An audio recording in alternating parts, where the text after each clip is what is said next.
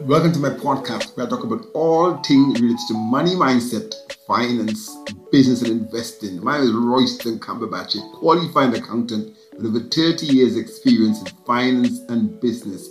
So welcome to the next episode of the Financial Intelligence Mindset Podcast, and we bring you different guests from different backgrounds all the time. And we got a young man with us today from London, one of my favorite cities in the world. I lived there for a long time. And his name is JC. I can't pronounce his surname properly, but he's a property man. Originally working in the city of London, and then he's been in property for around 10 years, and now we do property development. So Jay, welcome. Jay, please introduce yourself and tell us, why did you pick, say, properties as a business? Sure. No, firstly, Royston, thank you for having me on. Really appreciate that. So yeah, like Royston said, my name's Jay, the surname's Chauhan. So yeah, I appreciate Royston's struggle with that. I can understand why. As he also said, yeah, based in London, full-time property developer now, and I've been in property for around 12 years now. And the reason why I wanted to transition from working full-time in the city was I'm just not made for the 9 to 5, man. Like, that's just not me. Yeah, I know. Always had it sort of in my mind that I was going to jump at some point. And yes, I guess 12 years later, that's obviously happened, and fully immersed in property. And the reason why I chose property as a vehicle is it, can create just not initial wealth, but genuine passion for putting out a quality product in terms of design-led homes is what we're about. And yeah, it's a good way as well to meet people that we also partner with to invest with. So yeah, it brings both things together. That's cool. So I mean, growing up, I guess like you grew up in around London, is that correct? Yeah, so I was born in Reading actually. So yeah, just outside London. All right. And then from a family settings, were there other people in your family who were investors or business people, or were you like someone who just decided this is kind of what I want to do?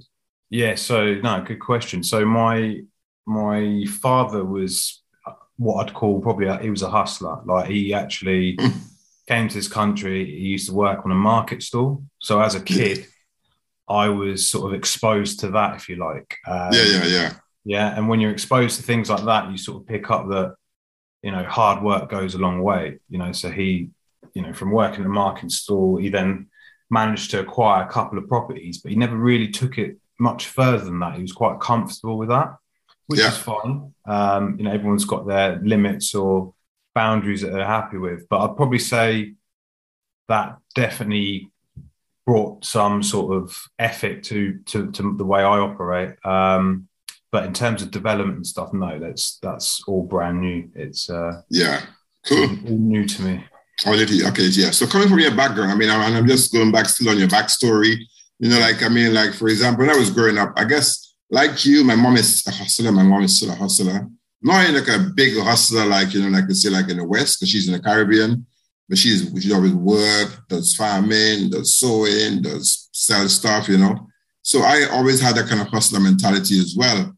But when you were growing up, just from an educational perspective, were you like told to get a good education, or were you like encouraged to do a business? Yeah, no, brilliant question. But so obviously I'm from an Indian background. So yeah, of course. You can relate, Royston. Like, of course, yes. Indian culture is, go to school, get an education, ideally top 3, be a doctor, a dentist, or a lawyer.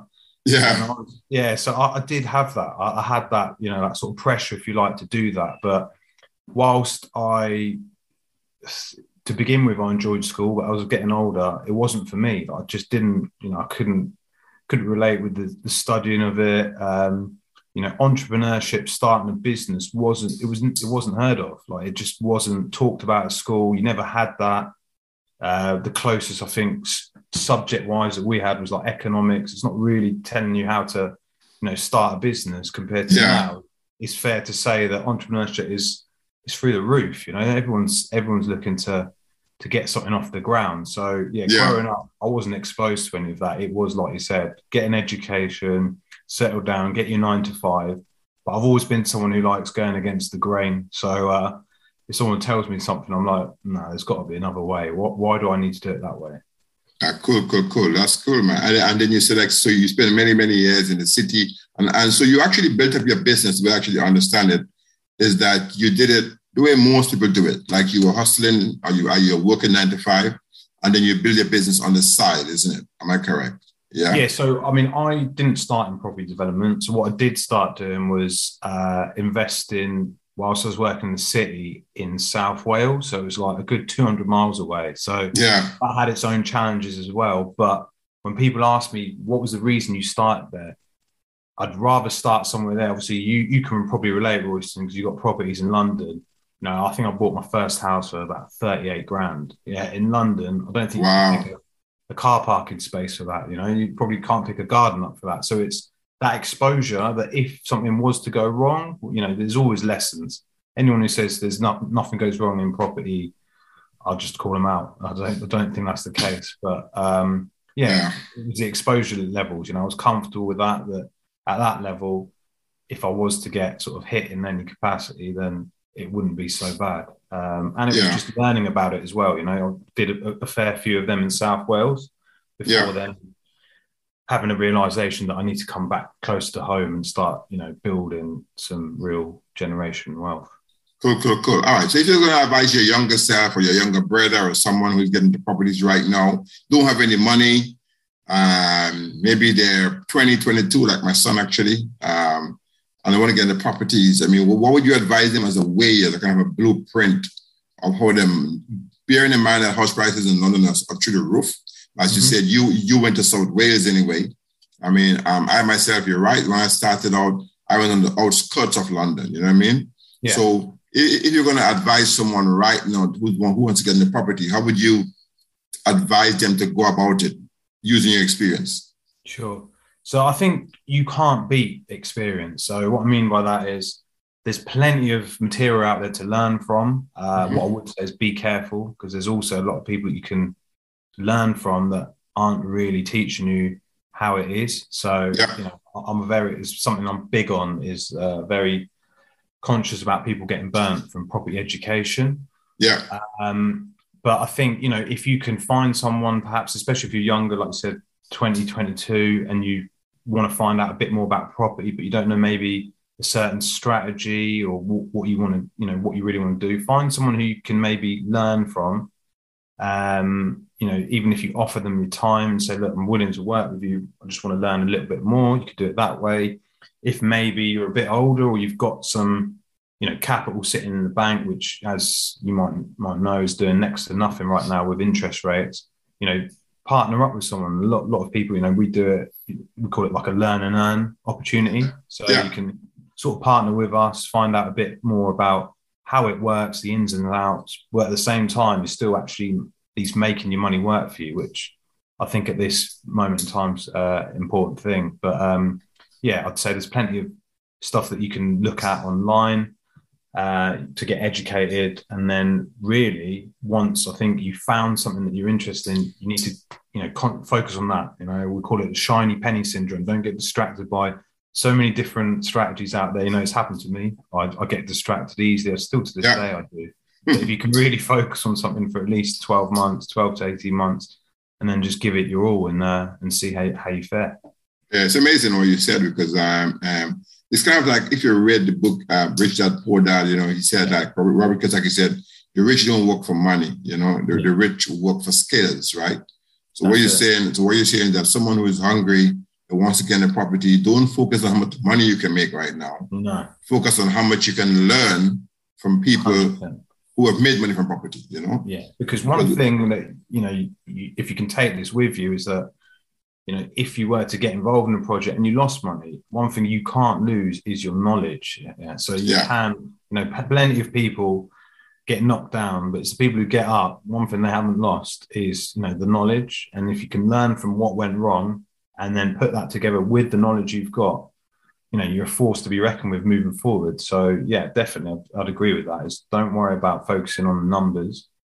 You know, I need to earn so much money. Focus on, you know, learning and building up a skill set.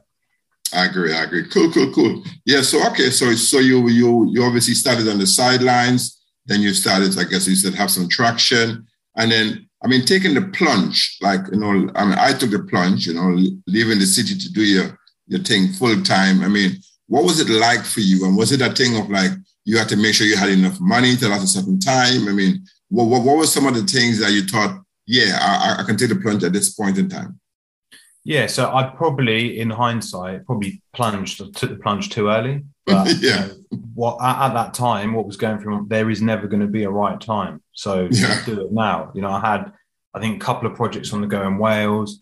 It was difficult to sort of manage that as well as working full time, because obviously the distance as well to get down there. Granted, I had a good team there, but you still want to, make sure that you've got your eyes on it, because ultimately it's your project. You're going to care about it the most. So I think I took the plunge probably too early, but at that time I thought, well, I've got projects here, I've got more lined up. Let's just go for it, because there will never be a right time. If I could maybe give my younger self some advice, would be jump as late as you can. Really put, if you can really sort of hold back and look to work, effectively 2 jobs. So you will have to put the graft in and work after hours, but especially if you're young, that's the time to do it. If you can sacrifice, short-term pain for long-term gain, definitely do it that way. Yeah. Cool. So how much money would you say someone need to have in terms of like a cash runway or a cash reserve or a cash buffer before kind of like jumping out on their own? Yeah. So again, obviously I don't know what someone might be looking at strategy-wise, but I'd probably say at least 12 months salary as a buffer. And that's based on at least with you really going for it for 12 months. I'd say as a minimum that would be it as a buffer. Yeah. All right, cool. All right. So now you've been in business for 12 years almost in property at least. So talk to us about Berkshire Corporate. What do you actually do? How do you add value to customers? Who is your typical customer? Just talk to us about the business. Yeah, sure. So Berkshire Corporate was formed in 2017, back end of that. So that is the residential development company. So we partner with, we call them investor partners, to collaborate to provide design-led homes for the private rental and sales market. Predominantly, we retain a lot of stock, but we now, obviously, like we talked off sort of camera, that the market's hot right now. So we're also looking at, using market conditions to sell properties as well. Yeah, that's cool. So, and you cover, like you said, I think mainly London and the Southeast, is that correct? Or London and surrounding areas? London and the home counties. We like to be in areas where it's probably not as important now because of what's happened the last 18 months with COVID, but to have that ability for someone to jump into London within half hour, it's just a model that's worked for us. Yeah. We also focus on a specific price point so that it's helping people who are looking to jump on the ladder, starter homes or even second homes with that price point. Yeah.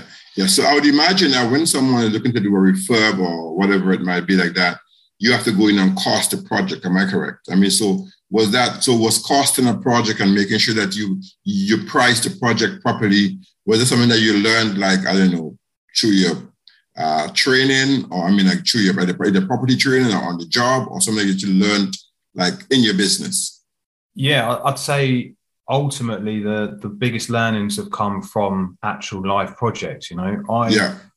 I probably made a fair few mistakes, and it's weird how it's changed. Like you just mentioned that, so I would have learned more about refurb costs initially from just general builders. Now on some of our the projects we've got now, we have QSs, who set up, specified cost listings. So it's developed a lot in that way. Whereas first I'd be pricing it up with a builder to find out what it is, on a general refurb, what they charge, and trying to find out why that is. Now we've got external consultants who sort of do that for us on the larger projects. I understand. With someone who goes and do a full evaluation and say, this is what you might need, this is the cost, this is the materials, labor, that kind of stuff. Yeah. That's So more detailed costing now. So thinking about, obviously, the podcast is called Financial Intelligence Mindset Podcast. But thinking about property management or refurbish or whatever you're doing in properties, how much of financial knowledge would you say one need to be successful, or financial management? Because obviously you are dealing with big chunks of money, I would imagine. So how much would you say that you need to have at least financial discipline or financial skill set? Yeah, how important is that? Yeah, I'd say like taking like a development project as an example, it's crucial because you have to essentially, you're working with banks, and what they want to know is their money safe? Is it going to be repaid on time? And are you going to come in on your project within budget? It's just the fundamentals that they're looking for. So I think you have also external bank consultants who will be coming in, having a look at your project, seeing what your costings are like. So if you can improve that skill set and make sure that, like you said, you've got financial sort of acumen around that, then it definitely helps with managing properties and managing projects. Yeah. And do you feel like the educational system kind of give you that financial acumen, or as you said, it's mainly something that you have to learn on the job? Yeah, I'll be honest, I can't recall to you now and say anything that I've picked up from my education has helped me to date with what I'm doing. So I appreciate that could be different for everyone else, but I can't turn around and say, do you know what, Royston, I learned about financial modeling, which now I'm using now, but no, that's not the case for me. Wow. So it's more like you actually learn on the job, isn't it? Yeah. Cool. Yeah. So you mentioned that you had some losses. I mean, what is the biggest, you're going to call it, financial setback you had, or financial loss you had, and in hindsight, why you think that was? Well, we've had it on a project where developed 12 flats, like beautiful building, very well received by the market, the agents ready to sell.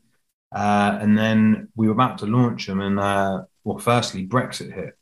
So like I said, our target market is people looking for starter homes, and I think I can't remember exactly what the stat is, but I think it's number 2 or 3. The biggest lender to first-time buyers is the bank of mum and dad. So they are backed. Yes. Yeah. So they're backed by family, but Brexit obviously must have made them a little bit wary. So the market just went completely dead for sales. So we had to take a view on what to do. Decided just to hold the units and rent them. Yeah. So we rented them, rented it all really well. I think it was for about 12 to 18 months, just under. And then we started just relaunching them to market. But this time we thought we wanted to just sell the whole block. Yeah. And then from there we had good interest. We had actually a government sort of care provider who wanted to buy the whole block. They offered full asking price as well, which for a block of 12 is quite rare because normally people command a little bit of a discount. And then we got hit with COVID, and they pulled out. They just pulled out. No! Yes. Yeah. So that was a battle, because that's obviously we had to hold that for longer than anticipated, and obviously with that comes holding costs that I'll be honest, didn't account for them because didn't anticipate what was happening, and I didn't know obviously Brexit was going to have that impact, and obviously no one knew that COVID was coming. So that was that was a big lesson to learn. In terms of what I could take from that. It's hard because, like I said, I really, I didn't have a crystal ball to know that, COVID was coming or anything like that. But I think it's probably just to always, be on your toes and just, always trying your best to be wary of what might be around the corner and just making sure that you're fully as ready as you can be, I guess. Yeah. So is this 12 flats? Is that flats that you're kind of doing for yourself on your own books? Like you actually... your company actually bought them and developed them to flip them. Is that correct? That's right. Yeah. So it's bought under the entity, under sort of our company, Berkshire Corporate. So the office, it was commercial building. So we repurposed it to 12 units. Residential, yeah. We had an investor on that as well. So he contributed some funds towards it and learned about the process because he'd never done a commercial conversion before, so that was good as well. And it was a really good experience for him and us. Yeah. So that makes sense. So is that your main model, or is your model mainly working with people who have homes and then you go into the refurbish, or do you do a mixture of like some you buy and fix and sell, or mainly some you just like worked with the owners who have the places? Yeah, I'd say our main model is working with mainly landowners. So we like to work with site owners where, you know, we feel our skill set is adding that value through planning expertise, because we have got a pretty good professional team who, you know, can understand the latest planning constraints and policies. So we look to work with site owners to add that value, maximize that value, as we call it, to then go out and either build that out with them or buy the site from them and do it ourselves. Okay. So it sounds like your business have grown quite a bit, isn't it? In terms of where you started to where you are now. Because you mentioned you have a team now and all that kind of stuff. So I guess, So thinking back about that, I mean, how do you go about growing the business? I mean, how do you, what kind of, some people, for example, they don't always leverage their money or multiply up the money, you know what I mean? So how do you, once you start having a couple of small deals and you made money, I mean, how do you go about making the business bigger?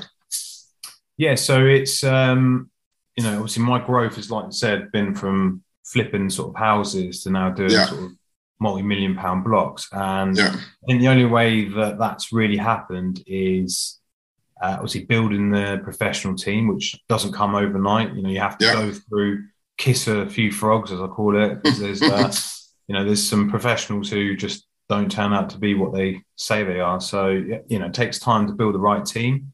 And that comes the same with, you know, building some credibility and experience to then at least be able to then go out and, you know, when we've got meetings with potential investors, we can at least show them what we've done and where we're looking to go. And I think it's people who probably just share those values and also share the journey. They want to share the journey and like where it's going. Yeah, cool. That sounds good, man. So what is the vision of the company? I mean, what do you see the company doing in the next 5-10 years? It's probably changed a little bit. I was keen on doing like really big sites, like, you know, where we've done 12. I thought, all right, next one I want to do is like 40 and then 100.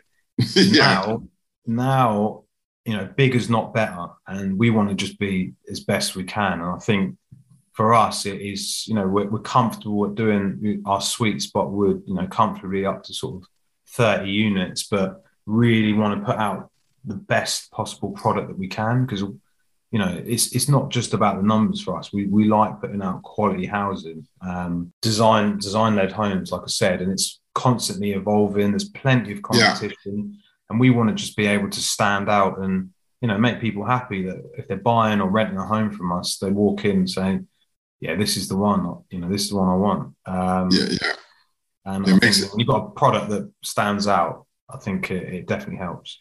It makes sense, yeah. So you're saying that you're more competing more on innovation and quality as opposed 100%. To try to be the cheapest one, you know what I mean? Yeah, that makes sense. So, and what would you say has been your biggest financial success, should we call it that, or like biggest, like, wow, that was a really great project? And what are some of the factors that you think made it that great? Yeah. I mean, it hasn't completed yet, but we've got a project at the moment where we bought it unconditionally. It's a derelict bungalow, but we've got planning on it eventually. It took its time. Obviously, that was the first time we were learning about some things.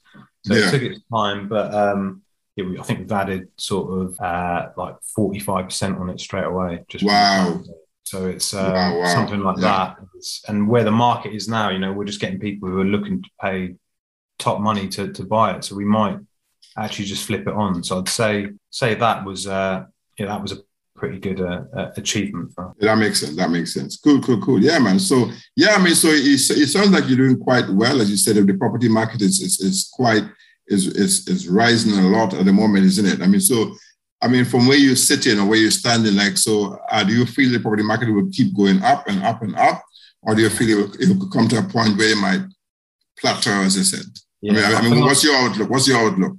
Yeah, I think I've been asked that question every other day, Royston, and it's hard to tell people. I'll be honest, my view's changed a little bit. I think where we are now, I think the amount of stimulus that has gone into the the economy from the government, number one.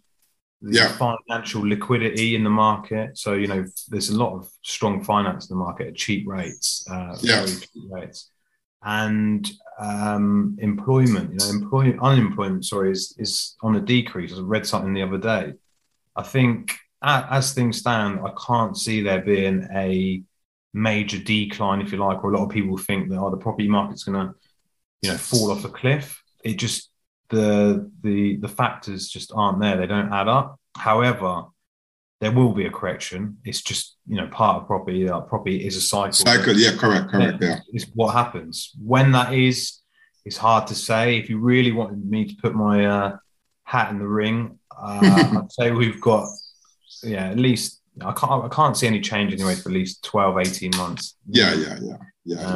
Makes sense. I think it'll be a strong year next year as well. I think it's just, you've got to remember that people have been locked away and things are just about starting to get towards some normality. So people are, ready to sort of get things moving. Property market is evident of that. There is just a lack of supply and a huge demand, and, supply, when demand outweighs supply, that can only price goes up. Yeah. Cool. Yeah. I mean, you're right. I mean, it's like, I guess it's just rising and rising and rising. As you said, we know that there's always going to be a correction. So in terms of an investment mindset or investment outlook, I mean, obviously diversification reduces risk, right? And it's good to be diversified. I mean, in terms of you as an investor, are you 100% in properties, or do you invest in cryptos? Do you invest in anything else? Or you just like, we only do properties? Yeah, I'm a big believer in diversification, but I'm also a big believer in doing what you know. And I'll be honest, as much as crypto sounds, it's intriguing for me, I don't know what I'm doing. So I leave that. My brother invests for me. So he knows a bit more about that than me. I've got a bit in terms of commodities, so a little bit in gold and silver. Yeah. But aside from that, I like sticking to what I know.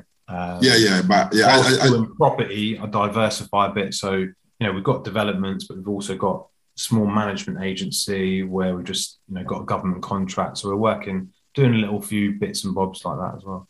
Yeah, as you said, even though you're not actually, properties itself has different ways to invest in property. I mean, as an investment accountant, I actually realized that even in properties, you can actually, I used to work for different banks and stuff, and we have direct and indirect properties. So even like banks, etc., they invest in property by holding the properties, but they also invest in property funds. You know what I mean? Like what we call them REITs and REITs, right? And as you said, REITs and stuff. And as you're saying right now, that you can, in your business, you can still diversify, because you effectively, although you do like development, but you also do like managing properties. So that's like taking some risk off, just like what you know what I mean? When one is done, one will be up, because managing, I guess you always need to manage properties, right?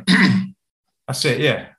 Like you said, it's just diversification. We've got our own portfolio, so we thought, why not just set up a small management arm? Because, we're pretty confident in the way we manage our properties, and, as things stand, all the tenants across our portfolio are very happy. So, and like training people. I mean, have you ever thought about doing training, mentoring, coaching people? Yeah, it's a great question. I genuinely have a passion for helping people, just because of my perception of the property education. Let's say it's not what it cracks up to be. We'll leave it at that. But as things stand, I haven't looked out to do any coaching or mentoring, but it's definitely something that I look to do in the future. But I'm liking what I'm doing now. I think it's important not to stand still and make sure that you're doing, preaching what you teach and all that. So development's right now is at the forefront of my mind. Yeah, of course. And I guess it's all about like momentum, right? Just keep it going, you know what I mean? Yeah. Like keep it going. Cool. So what is, I know we spoke about quite a bit, but what is your ideal client? If someone was listening to this podcast and they're like, I want to work with this guy, either as an investor, or either someone with a property they want to develop? Well, what is your ideal client, the ideal person that you would like to approach you? Yeah. So we work with what we call like sort of high net worth. So it's just so it's in line with FCA guidelines. There's two different types of people, I guess, that I can give you examples of. So sometimes we have people who just say, look, I understand what you're doing, but I don't really care about understanding what's going on. I understand on the numbers that, I might not be earning what I should be earning with my money that's in the bank. Here's what I've got. Can you invest it? What term, et cetera, et cetera. We then have someone else who wants to, understand or learn a little bit about property. So we call it, like I said, learn and earn. So they'll maybe invest something, but sort of partner with us and want to understand. So they might get, sort of monthly updates, what's going on. They get then the opportunity to then ask questions and say, why is things done like this? Why might we be looking at 4 exits when they thought, oh, you were just going to sell it? But then we make them understand that you can't, we look to have multiple exits on all projects for a reason. So I'd say those two are the sort of 2 different investor sort of avatars or profiles that we typically work with. That makes sense. Yeah, cool. So I guess you have actually mapped that out. So you know who you want to work with. So do you actually turn down people sometime, or you just like, Yeah.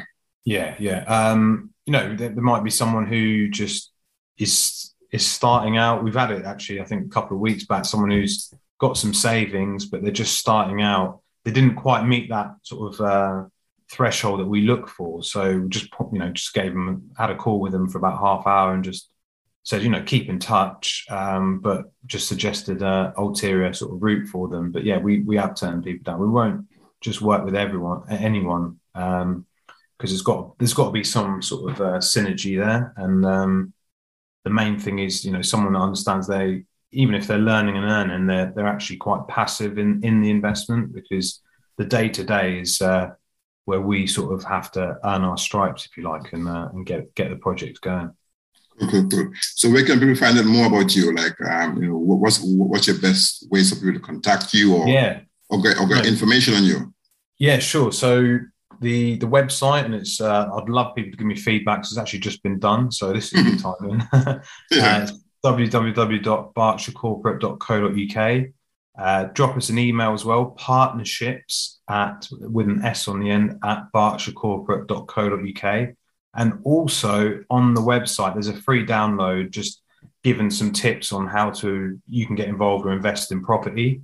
So yeah, just feel free. Anyone who wants to have a look at that, just put in your email address and you'll get that as a download, just a free gift from us. And yeah, there's sort of three ways you can reach out. I'm on LinkedIn as well, Jay Chauhan, and Instagram, Jay Chauhan Property. Cool. All right, so a couple more questions for you. I ask this question all the time. What does a wealth mindset means to you? A wealth mindset versus a broke mindset? Okay, so what a wealth mindset means? Yeah, wealth mindset means to you, yeah. And why you think it's important, like as an investor, to have kind of a wealth mindset versus a broke mindset, or what you call an abundance mindset versus a scarcity mindset? Yeah. So I'd say the wealth mindset for me is the difference between thinking about being rich and the difference about being wealthy. So with wealthy, you're thinking long term. It's generation. With rich, it's instant. And there is no shortcuts to this game. It takes play the long game, and I think that's what equals wealth and having that mindset. I like it. Play the long game. Yeah, cool. That makes sense. Obviously, rich. Yeah, obviously, we obviously the people can win the lottery overnight and they can lose it. Because they're not thinking long term. I guess they haven't got a wealth plan or a game plan. So that makes sense. Good. And financial intelligence, or just how important is it? What does it mean to you? And in your business, how important would you say it is to be financially intelligent, to be on the numbers, know the numbers? Yeah, well, obviously within property and a lot of businesses, the numbers are key. They're the key in terms of understanding the intricacies of, where the numbers are in terms of bill costs, etc., end values, and just having that sensitivity analysis, so understanding that things can go up and down, and how does that affect your project. So financial intelligence is paramount, not just in property, but I think for anyone who's looking to start a business, who's looking to even build a business. You need to know your numbers, because that affects everything, whether that's budgeting, P&Ls. Yeah. And how would you define it? I mean, how would you describe it to someone? That's a good question. I'm not really sure how you describe it in terms of having that financial intelligence. I mean, have a stab. I think it's just the ability to understand your numbers, just really sort of being able to go into the detail on it. A lot of people can overlook that or even leave that to other people. But I think, just as simple as know your numbers and, how they can actually change up and down. Yeah, of course. How they can impact you. I mean, I think the basic definition is to, use numbers or information to make decision rather than just using your emotion. You know what I mean? Yeah. Because look at the logic behind it. Yeah. I guess like in your field, you have to kind of say, well, okay. I mean, there's a bit of a gut feel, I would imagine. But I would imagine that there's a certain amount of like, what does the numbers say? Like, does it stack up? Does it stack, isn't it? And always question them. We've got external consultants, and you might see some numbers. Why is that? Why is it like that? Like you said, that comes from a bit of gut feel, but don't be afraid to question the numbers as well, especially if it comes from someone externally. Yeah. So for a business of your size, I mean, what would you say is the biggest risk, whether it's financial or otherwise? I mean, what is the biggest risk that you kind of your business is exposed to? What was exposed to, obviously, what we talked about, so market changes, so conditions changing, that can happen, and that's where it couples with not being able to have a project that has multiple exits. If we can't sell, can we rent? If we can't rent to our first type of tenant, is there a second type of tenant? Can we sell it to a housing association? You have to have those multiple exits to sort of protect you from market changes. And market changes in property can, when they do happen, they can have an impact big time. Finance locking up as well. So if the financial market started locking up the lending, that could have an impact as well. And then there's always the lack of quality stock, so supply in terms of the sites that we want to buy, but at fair prices. At the moment, the problem we've got is where pricing in the market is quite hot. Landowners are thinking that their land's worth a lot more than realistically they are. And I'd say finally as well, everyone's feeling it, is build costs. They are materials are through the roof, and that again impacts numbers. Brings the build up a lot higher, and we have to build that into a project. Yeah, so I guess you have to do a fair bit of, as you said, negotiation, understanding, the risk scenarios. Building contingencies. That's what it is. It's building in a larger contingency to protect us from any potential downside. Cool. And probably my final question for you is, like, obviously listening to you, and I have a little understanding of properties as well. I mean, I guess you use a lot of your money, but you also have to leverage quite a bit of money. You have to borrow money as well, right? If you was advising someone who wants to build their wealth, they want to get the properties, they want to get into anything on a scale like you have, how important would you say it is to either have a good credit profile, or how important is it to just tap on the banks, borrow money and use other people's money? Banks, definitely when you're starting off and obviously looking to scale, you will have to use banks. And that's a very good point on credit reports. These are all things that they will look at, as well as look at your CV. So, if you can build that alongside a CV, just what's your experience? Or if you haven't got any experience, have you got a professional team that's got experience in what you're trying to do? There's banks that are supportive out there, especially right now, but you have to be able to, show a bit of bit of knowledge or a bit of experience behind you, and like you said, credit reports, things like that will only go that far to help you as well. All right. So Jay Chauhan, thank you very much. I think I managed to pronounce your surname by the end. by the end of it, it was really great to having you on, and I wish you massive success, and I'm sure we probably just keep in touch. Part of doing the podcast is also building relationships as well. So sure. just keep in touch, and if there's anyone who has the kind of money that you might want to work with or outlook, I'll probably send them your way, Obviously, networking, networking is who do you have in your network, like who, somebody says, I want to do a development, but who can I use? Do you know anyone? Of course, I've just spent almost like an hour speaking to you, so I kind of get a good flavor for what you do. And I hope that people obviously listen to this and they can kind of get some information as well about the way you work and the way you think. So hopefully, not just me using you as a network, but someone else might be listening and goes, let me check this guy out. I think you should check him out. Sounds like a solid guy to me. And so great to have you on, Jay. And appreciate it. I want to wish you the very, very best. Thank you, Royston. Thanks for your time. Yes. Thank you very much for listening to my podcast. I hope you enjoyed the show. You can find out more about me by Googling my name, Royston Cumberbatch. I'm on all the social media, Facebook, Instagram, and LinkedIn. You can find me on YouTube as Roy Cumberbatch. And if you are listening on YouTube, please hit that subscribe button, or you can find me on my website at www.racmacs.com. That's RACMACS.com. It'd be great to hear from you, and do feel free to tell me about any topics you want me to cover on future episodes. Until next time, be good to yourself and others, keep positive, and reaching for your financial goals. Bye-bye.